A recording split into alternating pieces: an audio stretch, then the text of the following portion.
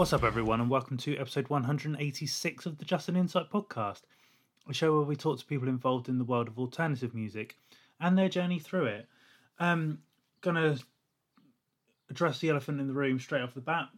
Sorry there was no episode last week, but the reasons for that will become very clear within the next few minutes. But yeah, just wanted to say if anyone was kind of looking out for an episode last week, had some admin bits to do, so that's why there was no episode. But on that note, just want to say a huge thank you to everyone that checked out the episode with Sean Leary. Got great feedback from that again. And I know I say this every single episode, but really do appreciate everyone that kind of gives feedback and listens to the episodes, share them, and so on and so forth. Really does help, like, validate and make this show worth doing. Not that it's not worth doing anyway, but you get what I'm saying. I'm going to try and keep this little intro bit as short as possible because I've got some details I need to get through. But just as always, want to give a shout out to some new music that I've been playing the last sort of week or so. The new Young Mountain record that came out on Friday is really, really cool. Drip Fed, their new record is really, really cool. It's called Kill the Buzz. Go check that out if you like your sort of screamy, sort of post-hardcore kind of stuff. New Ocean Wisdom record, if you're into your British hip-hop. Obviously Gengistron, go check that out. But the one that I really want to put some light on, and most people probably have heard of it, but it's one that I've got to give a shout out to my brother for putting on my radar, but a lot of people have seen shouting out about this. It's the For Those I Love debut record, self-titled record. For those who don't know, the artist under the guise of For Those I Love, this whole record is kind of a love letter and dealing with grief of the guy losing his best friend, and it's kind of the story and journey through that. It's really, like, it's kind of dancey hip hop, but it's just like the lyrics and the emotions in it are just so heartfelt and passionate. And yeah, I think this is going to be a record that will be up there on the albums of the year lists. Maybe not necessarily for me, probably for my brother when we get around to doing that at the end of the year, but it's definitely going to be one that's sticking around for a long time. So go check that out, For Those I Love. Right, going to get into this week. So the reason there was no episode last week is because I was putting the final touches to our first ever Just an Insight charity sampler. Now, for those who are regular listeners to the show, you will sort of have seen the beginning of, it's the end of January, beginning of February time, I kind of put the idea out there of doing 4 charity samplers a year. This is going to be the first of those. Each different sampler is going to be supporting a different charity, organisation, something within those realms that we can kind of help financially or in any shape or form, putting a bit more eyes on them. So the first of those that we are supporting is the mental health organisation Heads Above the Waves. We will be putting all various sort of links and literature to their organisation in the episode notes. But so this is it. So the last week just going on, I've been sorting out the track listing, getting all the tracks organised, all the artwork organised for this sampler. The sampler will be coming out on Thursday, April 1st. It will be over on justaninsightpod.bandcamp.com.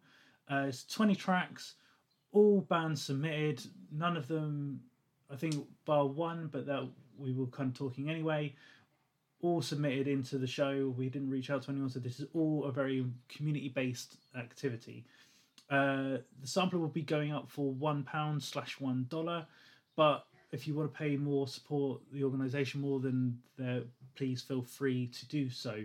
The artwork has been supplied by a fabulous friend of mine and former guest of the show, Ryan Slauson from the band Closer. They have done a fantastic job on the artwork. There will be options to purchase prints of that artwork. There'll be 2 different options, one with text, one without. So again, all of those money raised from that will again go towards Heads Above the Waves. They will be over on our big cartel for £5 each. We're going to be limiting them to, I'm going to say 10 each. 10 of print, 10 with text, 10 without. That's my aim. If there's more of demand, I will do a couple more, but the max I'm going to do is 15. But yeah, so the sampler will be out on Thursday, April 1st. But the reason, again, was that's all going on. we have the wonderful Cy Martin from the organisation Heads Above the Waves on this week's show. Cy is also the drummer in pop punk band Junior. Some of you may know Junior because of wrestling connections, which we get into in the chat. But this was a really cool opportunity to kind of sit down, talk to Cy about Heads Above the Waves, the work they do, what the kind of long-term aim is for the organisation, how it's kind of grown throughout the years. And obviously we talk about music, talk about Junior, talk about how drumming helped him and his own kind of mental health state and so on and so forth. So yeah, this is a really special episode. Will tie in nicely to the sample that comes out on Thursday. We'll again put all various links and so on and so forth and further information in the description notes. But yeah, keep an eye out on Thursday for the sampler. But for now, please sit back, enjoy the chat I have with Cy, and I'll see you on the other side.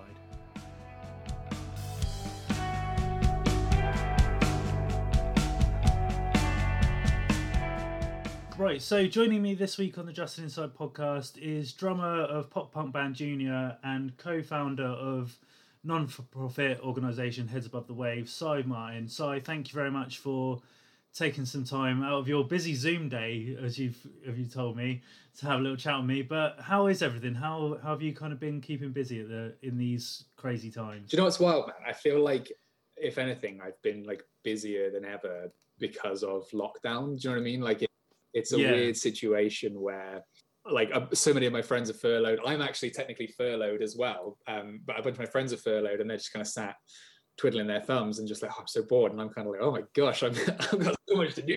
So yeah, it's just been nonstop, man. But it's been one of those things where actually it's been quite cool seeing how people are adapting. And like the pandemic is obviously like this huge global shutdown, do you know what I mean? That's kind of everyone having to adapt and improvise and come up with new solutions and things, you know. So maybe I'm putting a very positive, optimistic spin on that, but like that's kind of. I think that's like fair enough though, because like it is as you say, like people have like adapted and changed things. Like even like with what I do on this, like even like pre-pandemic, like I've always interviewed like international people, but I was doing it like via Skype with like a microphone fucking pointed at my laptop and stuff, and this is like learning like different skills of like how to like make it a bit more professional and all that sort of thing. So it is like you have that opportunity to take time and kind of, I guess, like hone what you want to do with things. Sure. in that well, and the idea of doing podcasts over Zoom as well is like such a I feel like that's been such a blessing in disguise almost, right? Because like suddenly so definitely. Many more people are accessible, you know, rather than having to wait till someone's on tour to go and catch them near you to actually speak to them in person, or you know, even it being like, oh, this is awkward trying to arrange a Zoom interview with someone. Like suddenly the fact that everyone is just doing that all the time makes it like definitely. It's but obviously like we'll get into sort of like different bits and pieces and stuff, but one of the things I did want to kind of ask you sort of straight off the bat is, because of obviously the work that you do with Heads Above the Waves, how have you kind of seen that change in these times? Have people kind of like been reaching out to you a bit more? Because like I think one of the big things that people have seen is sort of like struggles with mental health and things like that, and obviously that is part and parcel of kind of what you do. So have you found that there are people kind of like finding out about you more and kind of using the resources that you provide more? Well, yeah, maybe it's a little bit skewed because like again, having more time at home working on Heads stuff means that we've actually started really trying to look at like the analytics and like who's actually visiting the website, or how many Instagram likes do we get on each post or whatever, you know, to try and be more smart about it, having more time to look into that stuff. So yes, it feels like there's many more people finding us, but that's also because we weren't looking super hard before. But yeah, what's interesting as well, and we'll maybe dive into this a little bit later, but like kind of one of the key things that Heads is all about is you know, trying to find like the root cause of where an issue's coming from, right? So what's been really interesting over the pandemic is that those kind of I suppose triggers, do you know what I mean? Like the things that are setting off bouts of ill mental health are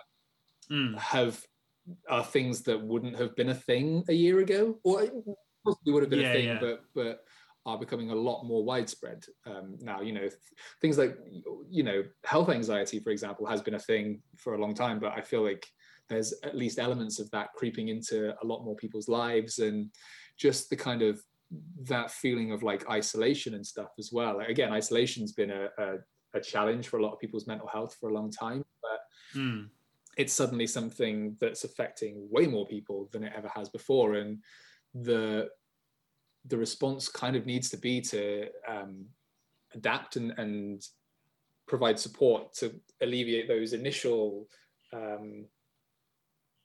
causes, I suppose. Do you know what I mean? But before we can actually, or maybe, you know, that's the smarter place to start than trying to put out the fires as they come up. Yeah. So, yeah. So then if we kind of like go back to, as I say, I always like to start at like the roots and the origins of someone's kind of story and their journey through music. So how I always kind of like open this up is like, what was your kind of first exposure to alternative music? What kind of got you into it? Oh, do you know what, man? The first like real memory I have of proper alternative music. Oh, wow! Actually, I have two answers for this. Actually, I have two answers. So I mean, so for one, I grew up in a very Christian household, right? So going to church all the time, listening, you know, primarily to kind of, if it was rock music, it was Christian rock music, right? So, and actually, what's been sick is that those are bands that I actually really still like today. Bands like POD and Under Oath, were maybe kind of like the cool kind of influence into that world. I think the earliest memory I have of getting like a proper alternative album was Hybrid Theory, and I'm sure that's like a million people's answer to this question. You know, like Linkin Park Hybrid Theory was such a critical album, I think, for me. But then the other kind of the other funny answer is probably Tony Hawk's Pro Skater 2. Oh yeah, so definitely. Yeah, man, like I think that was such a cool introduction to that. That's how I found about Rage Against the Machine, was Pro Skater 2. Bands like Melancholy, like you kind of your pop punk kind of world coming from that, as well as bits of Papa Roach were on that soundtrack, but also then bits like hip hop and Anthrax and what was it, Power Man 5000 was it on? Man. So all of those things, or at least the first 2 minutes of each of those tracks, which was all the time you had on Pro Skater 2, wasn't it? But that was genuinely one of the things that kind of really, I was like, oh, this riff is really cool, you know, or like that's a really, like, the energy in this track is really sick. But so yeah, sorry, I think I gave 3 answers there actually. No. POD, Tony Hawk's Pro Skater 2, and Linkin Park Hybrid Theory. Yeah. Well, in terms of like the kind of like POD Under Oath sort of stuff, because I always find it interesting that, because when like I first kind of heard those bands, I didn't make the connection that they were Christian bands until like I started doing a bit more digging, and you kind of hear them in interviews and whatever. But because obviously you're coming from a Christian household, where were you kind of hearing that? Was it like people like within the Christian community putting it on? Because like, I don't know, they're still like quote unquote a heavy band, but like they're kind of, I don't know, they're kind of given a pass because they of their message kind of thing. So were people in that community like showing you those bands? Yeah, I think so. I remember there was a family who like were in my parents' church, and I remember like they had like 2 kids who were like 2 boys who were a good few years older than me, and like I'd always go to their house and be like, "Whoa, what have we found this week?" You know, and they'd be like, Yeah. You know. And yeah, that was, I mean, yeah, it's a funny one really, man, because like I don't really fully know where I like land on like the religious scale these days, to be perfectly honest with you, but I'm still really grateful for that upbringing. Do you know what I mean? And I think, yeah, you know, I'd never bash any religion. I think there's a lot of positives that can come from it, but I think it's a really important part of my journey. Do you know what I mean? Like, yeah. And yeah, I don't really know. I remember I spent some time growing up in America as well as a kid, and we went back over to visit when I was maybe like 13. No, I must have been like 15, 16 actually, because Define the Great Line had just come out, and there was like this Christian bookshop that sold all these, you know, Bibles and stuff, but also kind of like, you know, fiction, but also music. And I remember finding this Under Oath CD and being like, "Oh, Mum and Dad, can I get this? Because it's a Christian band." And they were like, "Oh, yes, okay." We get in the car to like drive back to the hotel or the house or wherever we were staying, and I was like, "Who put my new CD on?" And they were like, "Oh, yes, okay, that sounds lovely." And it just goes, "Yeah!" And I was like, "Yay!" So yeah, man, I think that's that was an element of it, and weirdly enough as well, like I still think like it's funny, like there was a website that kind of, why am I diving so deep into this? But there was a website that kind of like did like reviews of different like all sorts of things, music and films and stuff, and sort of saying whether it was the sort of thing that was like appropriate for Christian children in particular. But I suppose it kind of is broader, is kind of like, you know, actually, should your kids really be listening to Slipknot at 13 years old? And actually, Slipknot was one of the things on there where they break it down to like, what's the positive content, what's the negative content on this record? And the Slipknot one was just like, no positive. So yeah, and do you know what's funny though as well, man, is actually when I was 11, 12 years old, By the Way by the Red Hot Chili Peppers came out. I was sat watching Top of the Pops with my mum, and Chili Peppers are on there, they're playing By the Way, and I remember saying to my mum saying to me, "Do you like this sort of music? Is this what you like?" And I was like, "Oh, I don't know, this is a little bit heavy for me." Red Hot Chili Peppers. And then fast forward like 4 or 5 years, and I'm like, Cradle of Filth. So yeah, man, it's been a weird journey for me, to be honest. It's been a yeah. But yeah, well then. So sorry, go. No, I was just gonna say, I think it was, you know, a mixture of like people around me turning me on to bands and stuff, and I guess just kind of discovering bits and pieces, you know, just kind of stumbling on stuff, I suppose, in the before YouTube days. There was like, I think it was like MSN Music or something, was it? Yeah. Yeah. So then in terms of like you kind of like, I don't know, were you like actively kind of like digging for bands? Because like, as you say, kind of like going from thinking Red Hot Chili Peppers is too heavy to then listening to like the likes of Cradle of Filth. Like, have you always been someone that's like actively like dug and searched for music, or is it just sort of happenstance of like your surroundings and what you and your friends are listening to? Like, how's that all kind of come about? Yeah, do you know what? I think I've always been one of the last to the party when it comes to cool music. Do you know what I mean?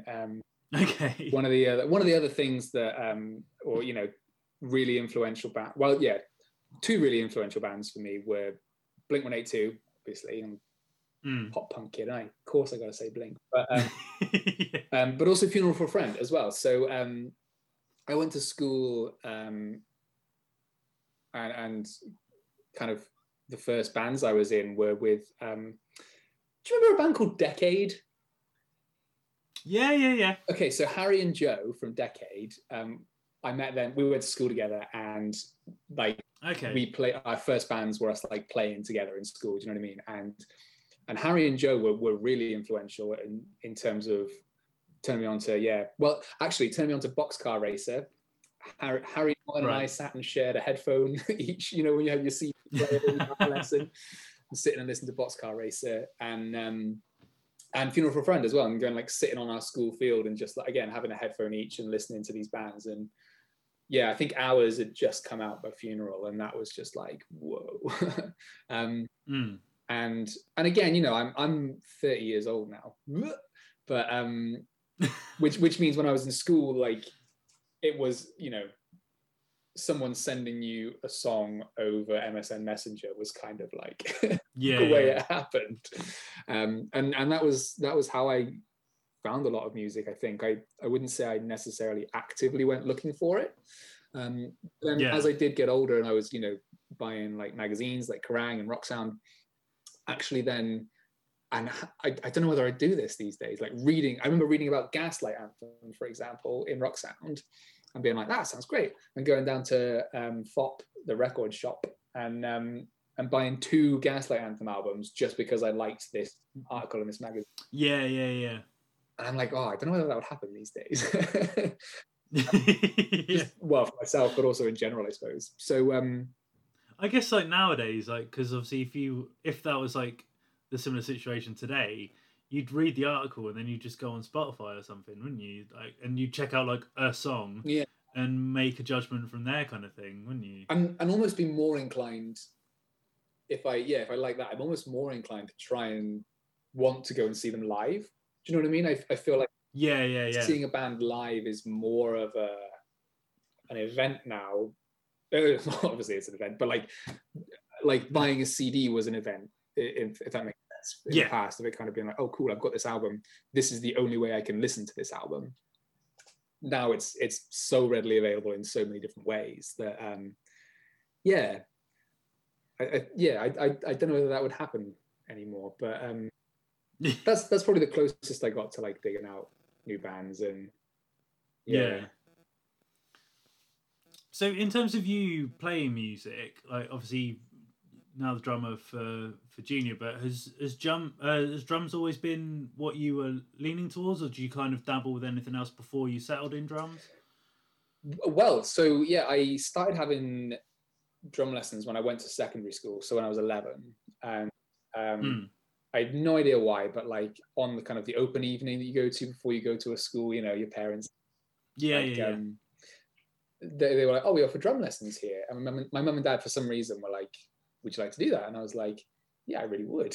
And it was just always a thing then, really. And that was like my kind of standard thing was playing drums. And then I started kind of dabbling with guitar when I got into I suppose I must have been if I was having drum lessons at 11, that must have been before my great awakening. Right, so like I must have been just kind of like, oh, I will play the drums and it'd be like boom cat, and then I suppose kind of from then on, maybe like 13, 14, I was really getting into like rock music.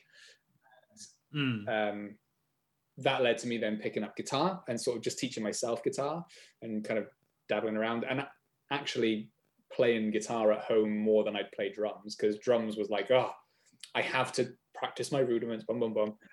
And guitar was like, I could put headphones on and I could play this at 10 o'clock at night or whatever, which I couldn't do with drums. So I did that, and then I ended up having piano lessons as well to kind of help with the more kind of theoretical side of music too. So there was a really busy period in my teens where I was like quite actively playing drums and guitar and piano.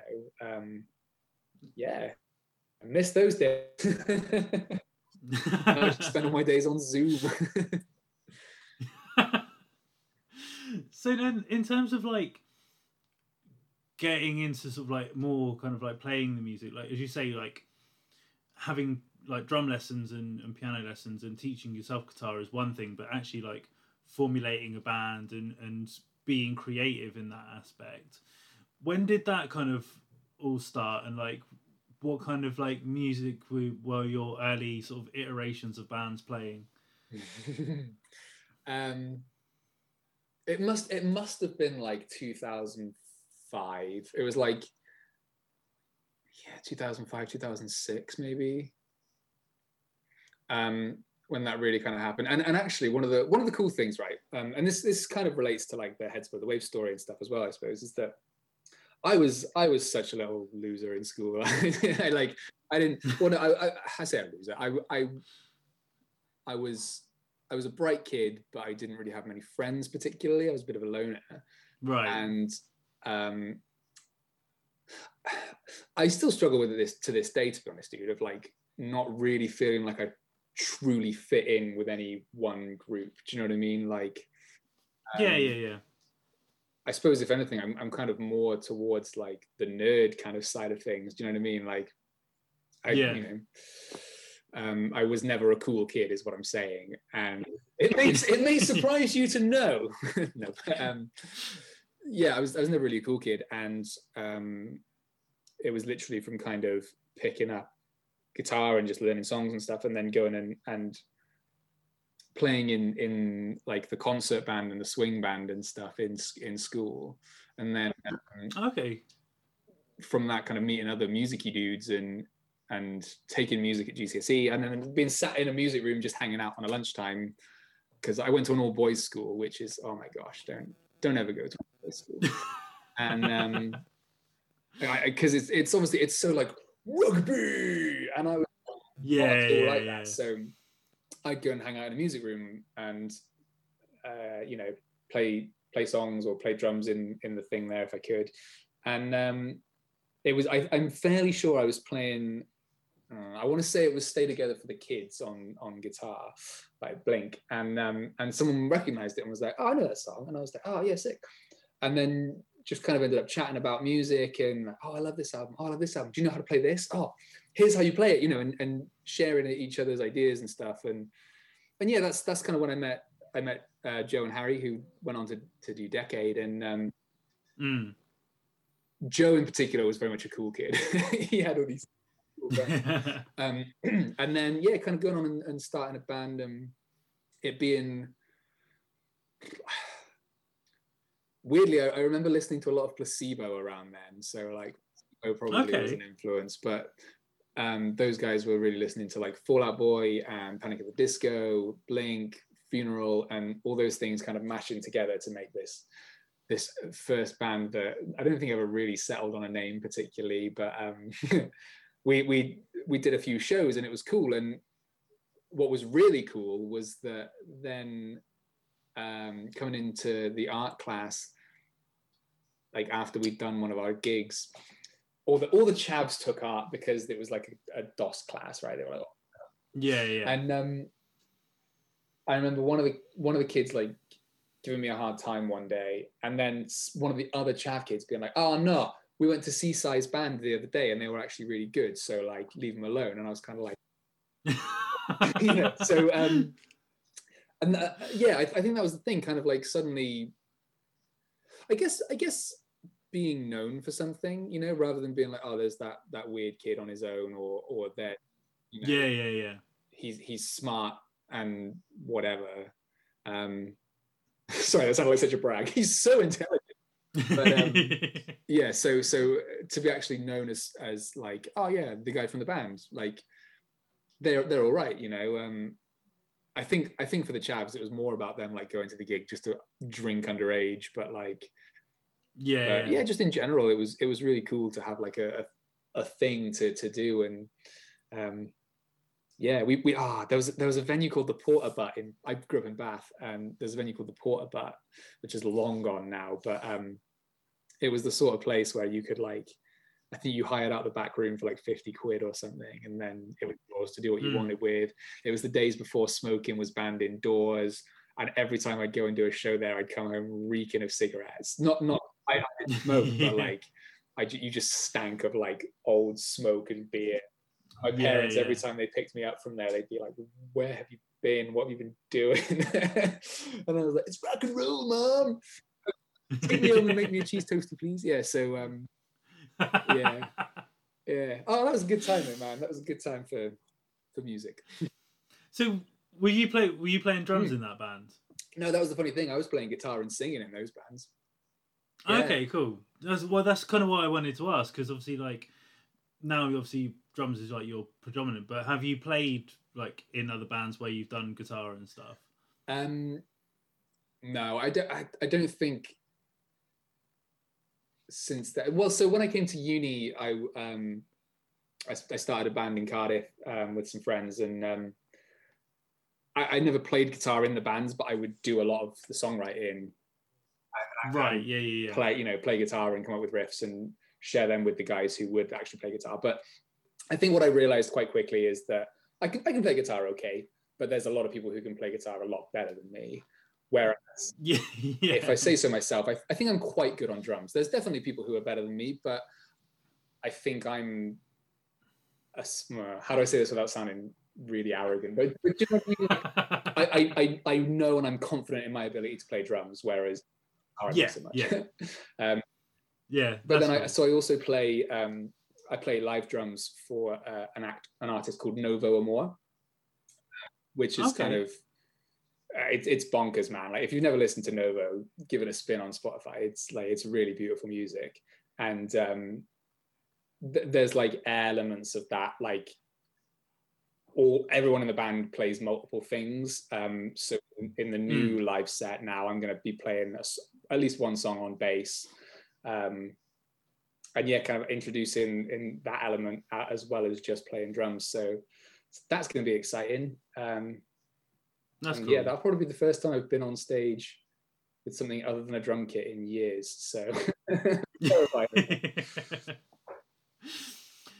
So then you mentioned like growing up in Bath. So like my like knowledge of any kind of music scene in Bath is very limited, and I think it's even more so now. But like you said, obviously that you like that very first band you doing, you did have shows. So was there a bit of a music scene that you could like find shows and go to, or was it very kind of much like limited to sort of like your local pub kind of thing? Yeah, I think it was pretty much local pub kind of situation. I don't remember there ever really being like a music scene, but I was never really like a popular. It might have been that there was all this cool stuff happening that I just never knew about, and it was particularly before the rise of social media. Particularly, it was kind of, you know, if you didn't know about it, you didn't know about it. Right? But it was. I remember Enter Shikari and Taking Back Sunday were the only two actual like big bands I remember ever coming to Bath and seeing them there. And that was amazing. But otherwise, it was kind of Bristol was more the place to be, I think. Yeah. Well, and like I say, like it's a weird one as well, particularly living in such a relatively posh place as Bath as well. When, you're kind of going, I hate this town, it's way too posh.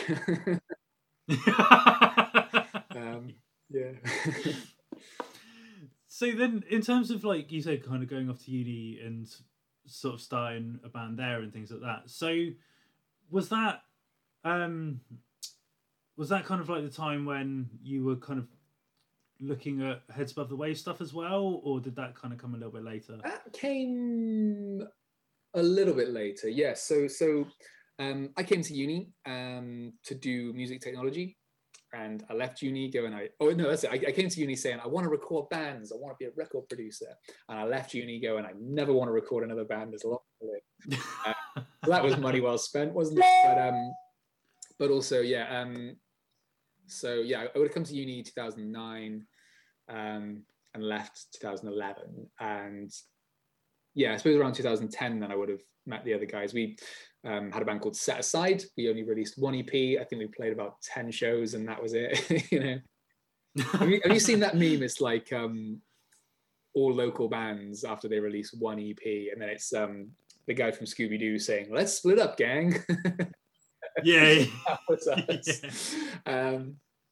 But that was really cool. And do you know what? One of the cool, really, really cool things in my life is that some of the really good friends I've got have come from music, right? So Harry and Joe in school, like I met those guys and we were like, you know, really, really tight all through school and sixth form. And that was literally because of music. And then in uni, in my second year, so yeah, 2010, I met this guy who was like, oh yeah, I miss being in a band. Do you want to start a band? And I was kind of like, yeah, I do. And he was like, I'll introduce you to my mate. And then again, yeah, he became one of my closest friends for years. And then he was like, oh, I know a guy who's a vocalist. And then like I lived with that guy there. Do you know what I mean? And I'm like, all of these things have literally sprung from a conversation of like, I like the same band as you like. And like, how amazing is that like that music can have that power? Like, I think music's got this really powerful ability, I suppose, to bring people together with like, when you're at a concert and there's like however many people, whether it's 5 people, whether it's 5,000 people, and you're all there with this same kind of understanding of like, yes, we get this, and we're all, you know, we're having this shared experience, or, you know, whatever it is. But it can also be that, yeah, that thing kind of that ripples out into your real life as well. You know, when you're kind of out of this beautiful bubble of the euphoria of a show, you're suddenly like, I like the same thing that you like. Let's hang out. And, which also I think needs to happen more as a grown up. Do you know what I mean? I feel like when you're in school and when you're in uni and you kind of like, you're forced together with people, like, yeah, you kind of end up having to make friends to survive or whatever, I suppose. But like, when you're in the real world, you know, I'm terrible for it. Like if I walk past someone in the street wearing a Blink shirt or something, I'll be like, yes, mate, sick band. You know, I guess always hoping that they'll turn around and be like, do you want to become best friends? And I'll go, yes, I do. So yeah, sorry, that was a mad tangent there. But yeah, so then that kind of was like the cool starting point for Set Aside was, yeah, my second year of uni, which again was a really great experience, and kind of got to the point where we would play a show in Newport rather than Cardiff, you know, so suddenly we're actually traveling for a show. And then, yeah, like, so I suppose to jump back and forth quite a lot here, like a badly written storyline of a film. I'd obviously really struggled in school, being a bit of a loner, and getting bullied and having like girl problems and kind of, you know, all the fun stuff that comes along with being a teenager, and I suppose always worrying that like I'm not expressing myself clearly, or that people are misunderstanding what I'm saying. And to this day, that's such a stressful thing for me, like trying to make sure that I'm getting my point across right.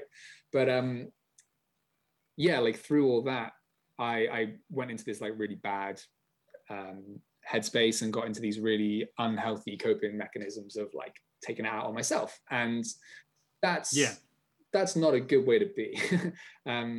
And like, weirdly enough, like I'd mentioned before, like drums was kind of my like, I have to practice the drums kind of thing. And then there was one day where for some reason I'd had like a really rubbish day, I'd been bullied, or, you know, was just generally not in a good space. And I kind of went up to my room with the intention of hurting myself like I usually would. But for some reason, actually thrashing my drum kit instead, you know. And oh my gosh, sorry, the window's just blown open in my house.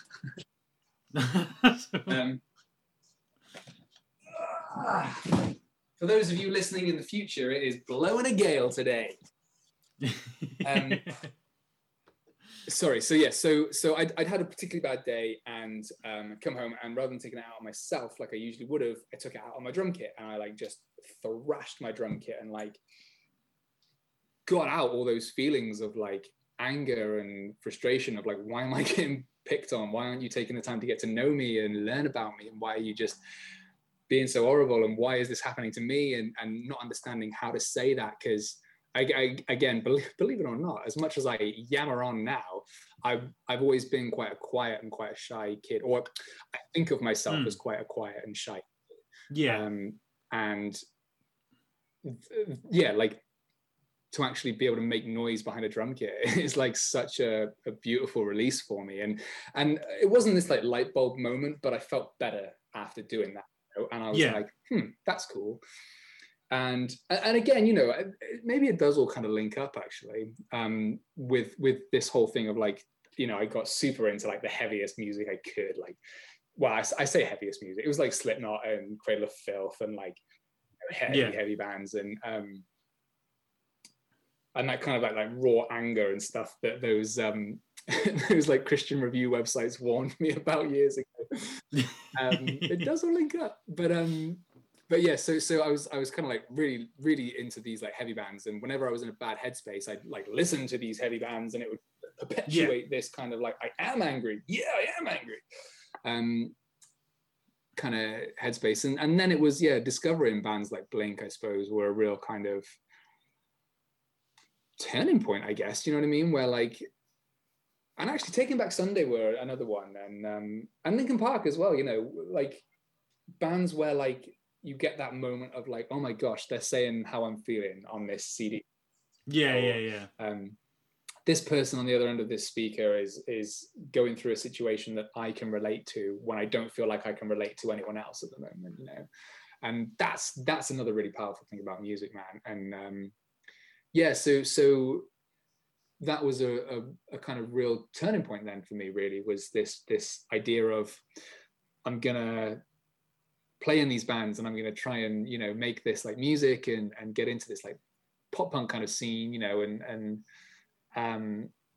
all of the positive things that came from that, and again, writing songs, and I think everybody should have a go at it. Do you know what I mean? Like writing something, and it might be terrible. The first songs I ever wrote were terrible.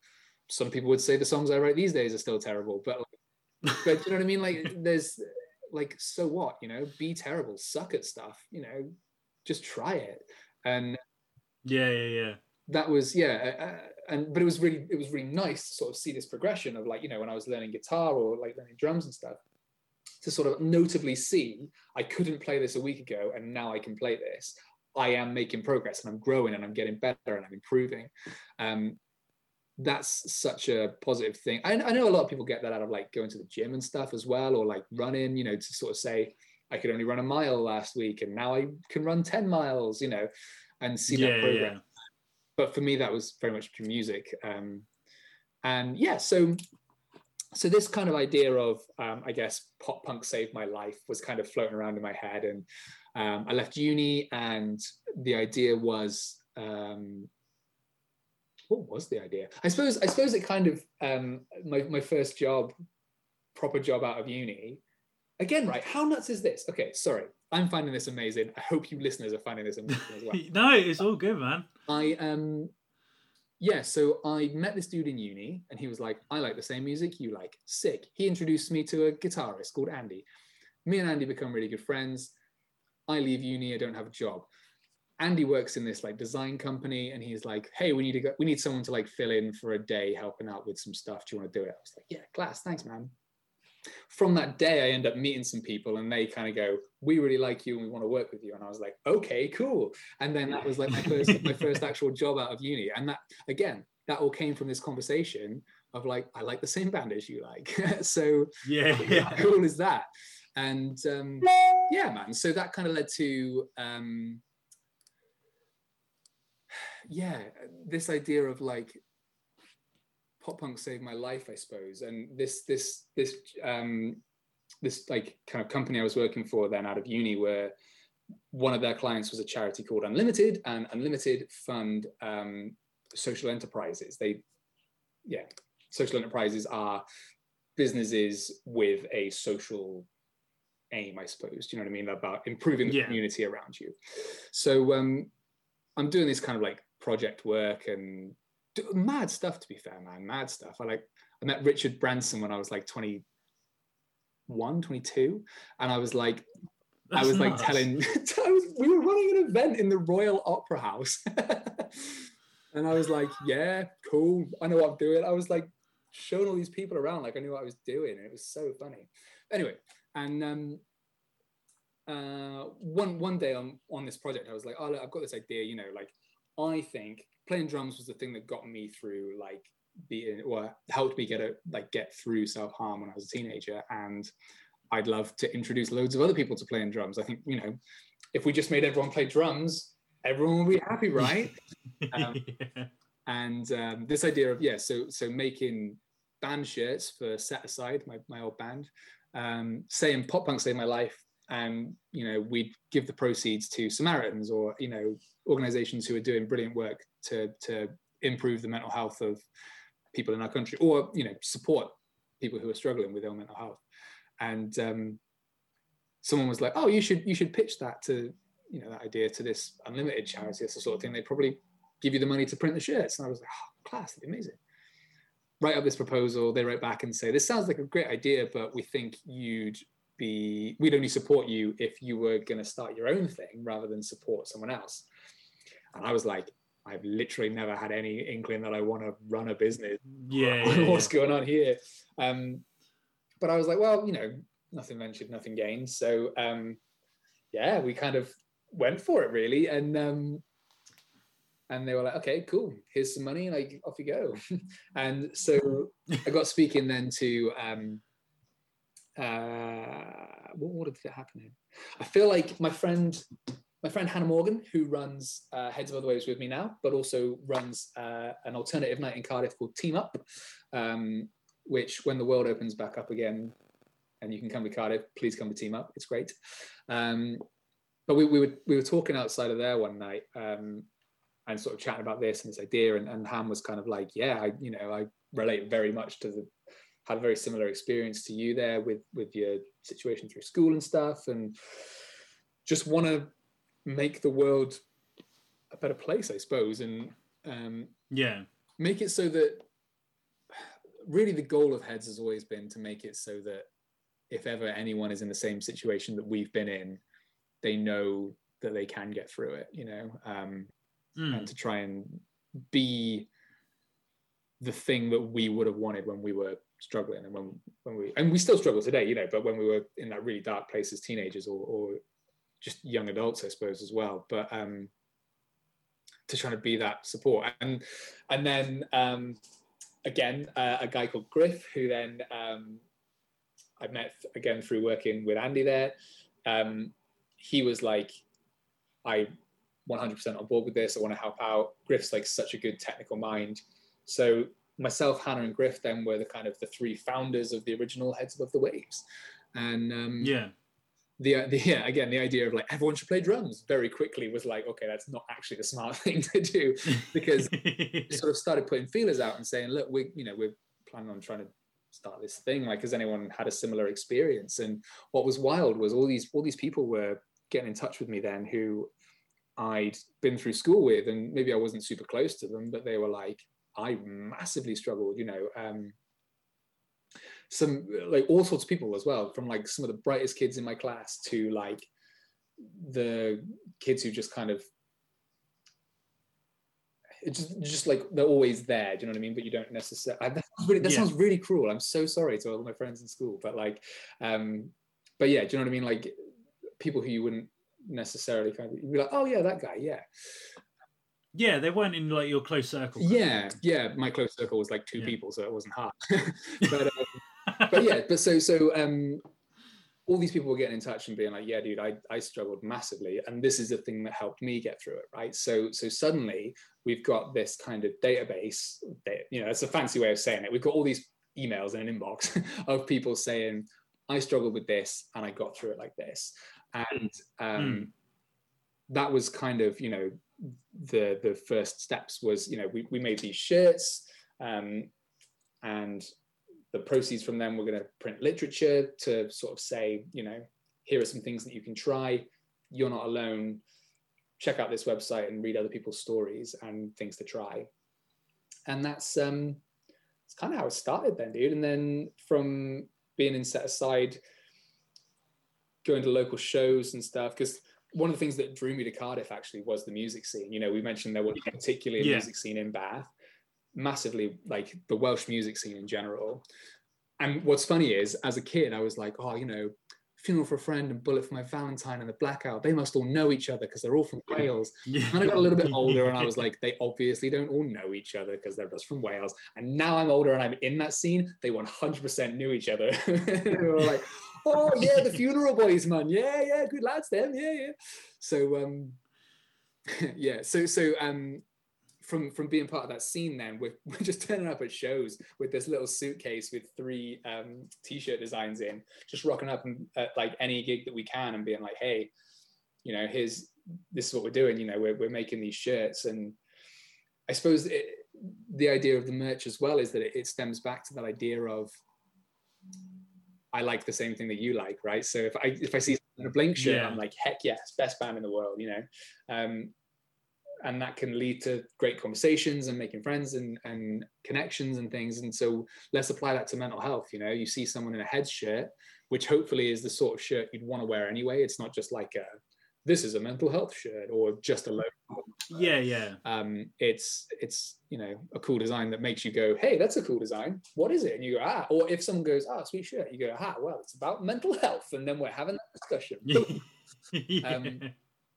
So yeah, I feel like I've spoken for ages. That's like, no, it's cool, man. Like, just like, so from there, because obviously, like, and I don't mean this to be like in any way disparaging, but because like essentially when you started Heads, like it was kind of like an idea that was kind of put in your head in some aspects, but obviously the way it's evolved now is that like it's within, especially within like the alternative music world, it's a brand that's known, or like people know what it is. So in terms of like you evolving it and kind of doing more with it, I guess like kind of a learning on the job thing, because like you're not quote unquote experts, but you've still had like lived experiences with it.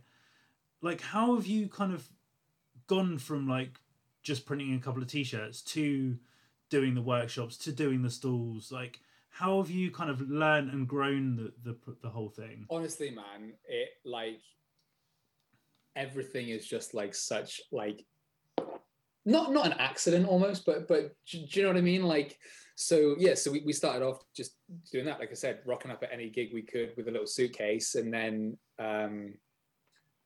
so do you know, weirdly, I think there was like this spoken word guy in Cardiff, and he was very kind of, you know, that was it. He was a spoken word and battle rapper, but he was very open to health. Right. We were like, sick, let's get him on board, you know. Did like a little video piece thing with him doing that, and he shared that round, and suddenly there's all these other people that we wouldn't have reached otherwise, you know, like I don't know anyone in the battle rap scene, you know what you're talking about. But to suddenly have that kind of extra exposure. He was like friends with someone who worked for a really big charity called the Crime Reduction Initiative, I think it was called. And she was like, oh, do you want to come to our like annual conference thing and have your little t-shirt suitcase there? And we were like, okay. And went along to that. And then from there, we met this drug and alcohol service. Days drug and alcohol youth service, maybe. And they were like, look, we've got all these young people who we're working with on like drug and alcohol issues in school, but self-harm is coming up loads, and we just don't understand that. And we were like, and they said, would you come and do some workshops with us? And we were like, whoa, now we're not professionals, we're just people who go through rubbish times ourselves. And they were like, oh, that's cool, we'll work with you on that, you know. And I'm so grateful for that. But again, it's kind of just coincidence and like circumstance, really, isn't it, that we ended up meeting these people and then kind of taking us through a process and making sure that stuff's being done right, you know what I mean, and that we're not harming people through what we say. And that's another important point, actually. Particularly in the early days, we were like, every blog post we wrote or anything, we were sending it to like the Samaritans and other organizations and being like, is this okay? Can we say this? Is this all right? And then being like, yes, it's fine. And then it's kind of been one of those things where we've always been, you know, to this day, we've still been super transparent of like, look, we're not medical professionals, we're not counselors, we're not psychologists, we're people who've been through some stuff, and we've got this database of all these other ideas of things that have helped other people in the past. We're here to share that with you, and that hopefully be something that you can be inspired from, or, you know, like get kind of some ideas out of that might help you, you know, because the other very difficult thing with, particularly with self-harm, I would say, is that like change can only come when you're ready. Do you know what I mean? I can sort of sit here and tell you to do something, but if you're not in a mindset to take that and run with it and try it for yourself, then it's not going to be as effective as if you go, Si, I need to try something, and I go, try this. Do you know what I mean? Like you've got to kind of be open to it. So again, it's never been like the workshops, for example, we were going into it not with the mindset of we're going to fix people, but with the mindset of we're going to present you with some things that have worked for us or have worked for other people and might work for you as well. You know, do what you want with that. There's no pressure, you know. And again, to sound a bit arrogant, but I think that's a really effective approach, to be honest, to not force something down anyone's throat. I think, you know, there's obviously caveats to that. That you've got to be mindful of safeguarding and you know, like child protection stuff that we've then gone on and, you know, done training and things to kind of make us to give us like it's like doing first aid training. Do you know what I mean? Like it's a smart thing to have under your belt anyway. And yeah, doing all these kind of extra training courses things has been really useful. But at the same time, yeah, that core message is we get it. It sucks, and we're not here to try and fix you.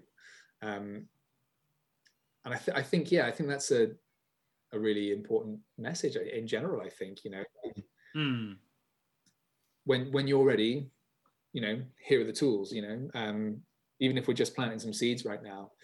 So yeah, so the workshops was kind of like from that, and they've changed and they've grown and they've evolved, and I'm really proud of where they're at the moment. And Hannah in particular is fantastic in the workshops, and really, really good at speaking to people on their level, you know, and not, again, something we try to do with everything in Heads is to not be like super cold and clinical, but also not be like talking down to anyone. So just trying to be like, yeah, that sucks, I'm sorry, man, you know, like and empathize, I suppose, and listen. That's the other key bit, you know, as much as I'm chatting away here, like listen is such a key part of what we do. So so yeah, man, that's that, like with the workshops. And then like the shop we have in Cardiff as well now, again, it kind of was just a bit of a quinky thing. Someone worked in one of the arcades in Cardiff and was like, oh, there's an empty unit that they're giving someone free rent for a month if you want to do it. And we were like, okay, we'll do a shop, sure. And then did that for like 2 months, and then spent a year saying, I missed the shop, I wish we could do that again. Opportunity came up in where we are now, the place called the Castle Emporium, which is like a little kind of indie shopping mall, really cool. And yeah, we were kind of like, all right, let's try it. Let's do it for a month or so. And here we are 4 years later, I think. So but and again, same with the workshops, same with everything that we're doing. We're constantly trying to sort of listen to the people that we're trying to work with, because there's no point us being like, yeah, you want a shop, you want this, you know, if nobody wants that. So, you know, and listening to people, like one of the things that people really appreciate about the shop is that it's a bit of a balancing act, really, isn't it? Obviously, it's a shop. We have to pay rent. We have to pay. We're there to sell merch, but also it's a place where you can just come and hang out. And if you're struggling, if you're having a bad time in town, you know, in the usual times when COVID isn't a thing, we've got like a PlayStation set up in there, so you can just come and play Guitar Hero, and that's cool. Just come and chill, you know, and you can come and talk to us. And it's obviously, it's not like a counseling service. We're not there to be like, hey, come and talk to us in this way, but we're we're a friendly face, you know. It's a safe space in town where literally everyone is welcome. So well, not like homophobes or transphobes. You're not welcome. I like that caveat. Yeah. Just thought, I was like, maybe. But yeah, so you know, it's everything's kind of just been a bit of an accident, to be honest. Just waiting for someone to go, hang on.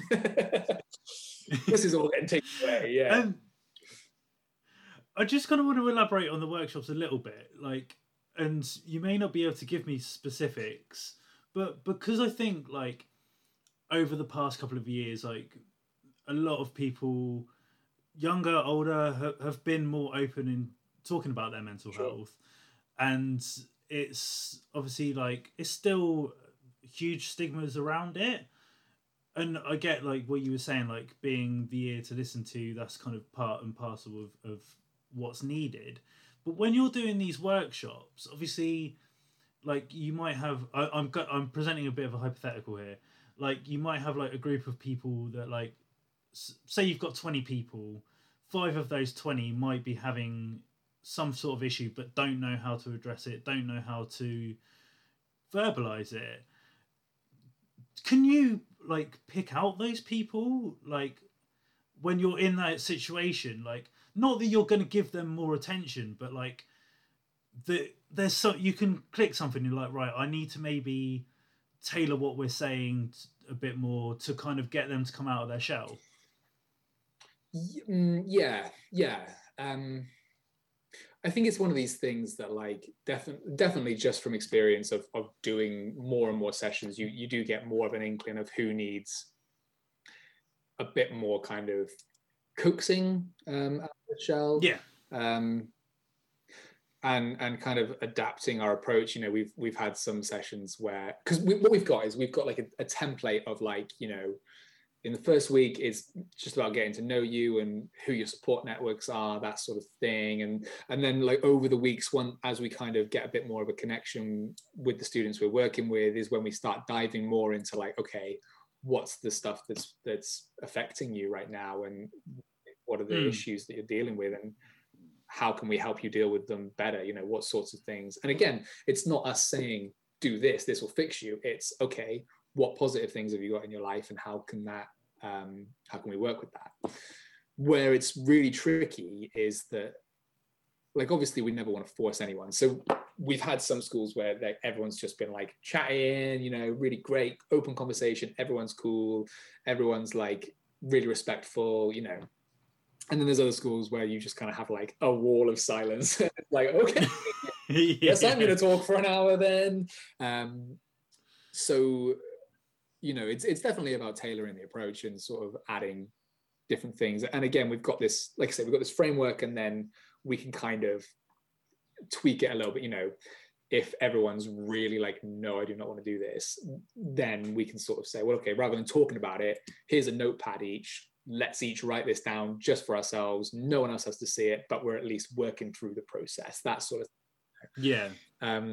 Where it really gets tricky as well is that there's sometimes we come away from working with students and we go, that one kid, we just did not help them. Like they just weren't engaging with anything. We feel like, have we failed them? Or I don't know, you know.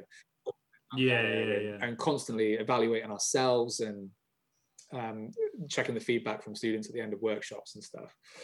And then we'll hear from the school like a week later, or you know, a month later, saying that kid is a totally different person now. You have utterly turned them around. Like, oh my gosh. Or they'll get in touch with us on social media and say, your workshops are the best thing that's ever happened to me. And we're like, you did not engage.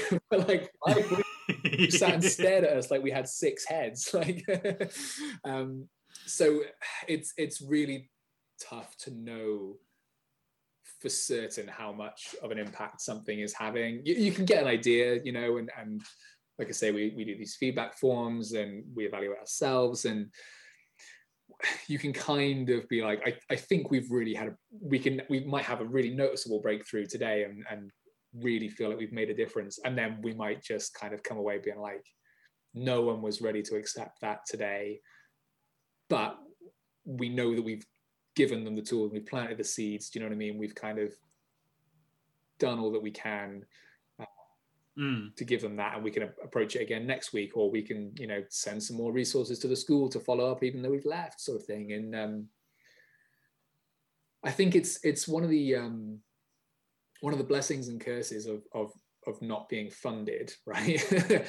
If anyone's listening to this, please fund us, please.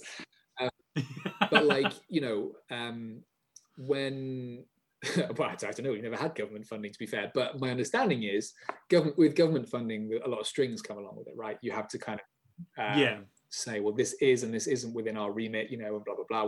We will only do this much and we won't do that. And I think obviously it would be great to have loads of money, but also it's really nice to there's been many instances of a school saying, look, can you come and just speak to these kids for one more week? And we go, yeah, sure.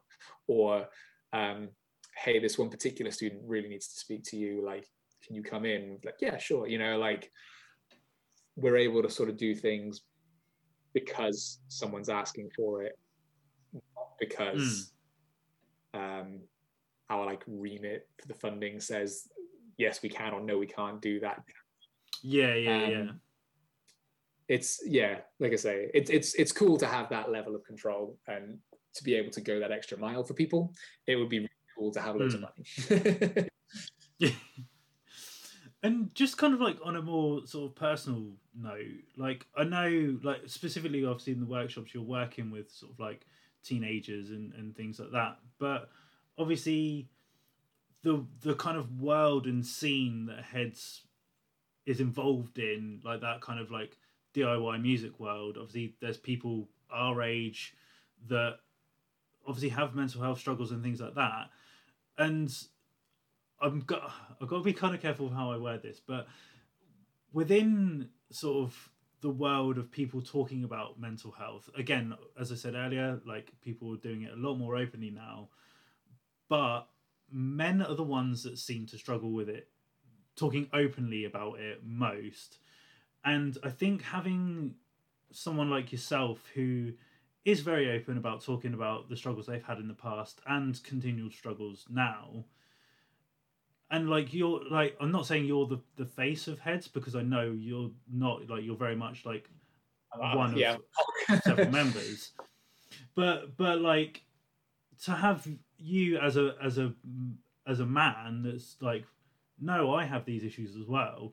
Have you found that that's opened up other, like maybe not necessarily just in the workshop, but like in like day-to-day conversations, like you've had friends being like, yo, I've had this, that are guys that maybe not have been forthcoming otherwise? Yeah, it's a funny one, really. Yeah, like, and I think everyone's got these different levels of relationships with different people, right? You know, you've got your pals who you'll have a beer with or whatever it is real people do, like, and then you've got you know, you're like your close friends maybe, or yeah, I feel like I'm a bit of a weird one in that, because I literally spend all day every day talking about mental health. Of course we're talking about it openly. Like, you know, if someone asks me how I'm doing, like, yeah, I'm struggling, bro. But I've definitely noticed like a shift, and I suppose it feels like when you put like a certain without sounding like a hippie, when you put a certain energy out into a room, it kind of sets the tone, I think. Do you know what I mean? Like, even if people don't have the vocabulary to have these super deep conversations, to just be like, man, I struggle sometimes. And someone be like, oh yeah, I find that hard too. You know, that can sometimes be all it is, you know, and that's okay. So yeah, I think it's I've definitely found myself surrounded by people who are very, or particularly men who are very able to have open conversations, you know. And yeah, I know that a few friends of mine, like, talking about like therapy and their conversations with their therapist and stuff are so normal, and that is such a healthy thing. Like, I've been to their offices, you know, and they're like just in the break room, just having lunch or whatever, and they're like, oh yeah, so my therapist was talking about this, and everyone's like, oh yeah, mine was saying the same thing. And I remember being sat there and being like, this is so cool. Like, I couldn't have ever seen this happening before. And and then like within the music world as well, you know, dude, touring is hard. Like, touring is really hard work, and like it is obviously sick, and you're going around hanging out with your mates and you're like doing stuff, but like you're spending long periods of time away from home and comfort, and you're spending long periods of time sat in a van or a car, in really confined quarters, and you're bound to rub against other people in the wrong way, you know. And I think just having like one of the difficulties maybe is having the vocabulary to have that conversation, and I think it's a continuing challenge. I think it definitely feels harder within men in general, I think, to have a conversation. I'm also really interested in like the kind of the impact of like, you know, the LGBTQ plus community, the trans community, you know, like in particular, maybe having a particularly high rate of issues with mental health or struggles with mental health. You know, I guess the point I'm trying to make here is that like, I think it's a difficult thing for a lot of people. You know what I mean? I think men are definitely one demographic, but I also think that there's a bunch of others that maybe, you know, there's a bit of work to be done here, you know, in terms of, well, and again, you know, get into these root causes of things, you know, like, okay, you know, one of the big things with heads, right? Self-harm is obviously a problem. It's a harmful thing, but it's a harmful reaction to some, you know, something has happened that's led to this point. So if we can sort out, or, you know, at least figure out and identify what that issue is, and then we can put something in place to protect you from it or help you avoid it, or, you know, work through it safely, then that's going to ultimately lead to this kind of, so, you know, a reduced need to self-harm, I suppose. And I feel like this is maybe something we could look at kind of applying more broadly, right? You know, in general, someone on a call the other day made a really good point, right? We don't wait until someone's teeth are falling out to teach them to brush their teeth, right? You teach kids, really young children to brush their teeth so you have healthy teeth. Like, let's do that. Let's normalize conversations at like infant school level of, you know, having the words to express how you're feeling, and understanding that feeling rubbish is okay and will pass. You know what I mean? Let's, or I'm feeling rubbish and I need help, or I need support, and, you know, make that a thing that's really built into the vocabulary at a very young age. That's like, that's what we should be doing a lot more of, I think. You know? Dude, I think that's a thing. But yeah, I like I say, I consider myself very lucky in the circles that I'm in, that like open conversation and saying, guys, I'm really struggling today, you know, that's okay. And for people to know how to say that, but then for other people to know how to respond to that as well is super important, you know. I'm such a, like, I get so moody. I sometimes just need to literally just shut everyone else out, put my headphones on, and just kind of be on my own for a bit, you know. And it's cool when some, you know, sometimes people go, okay, right, what do you need right now? I need some space, man. Okay, cool, you know, we'll let you be for a bit. Hey, here's the other cool thing that's come out of lockdown as well. Sorry, rambling, but no, you're good. Playing Call of Duty. Oh yeah. So hang on. We have a house phone now, which is very exciting. So I'm so sorry.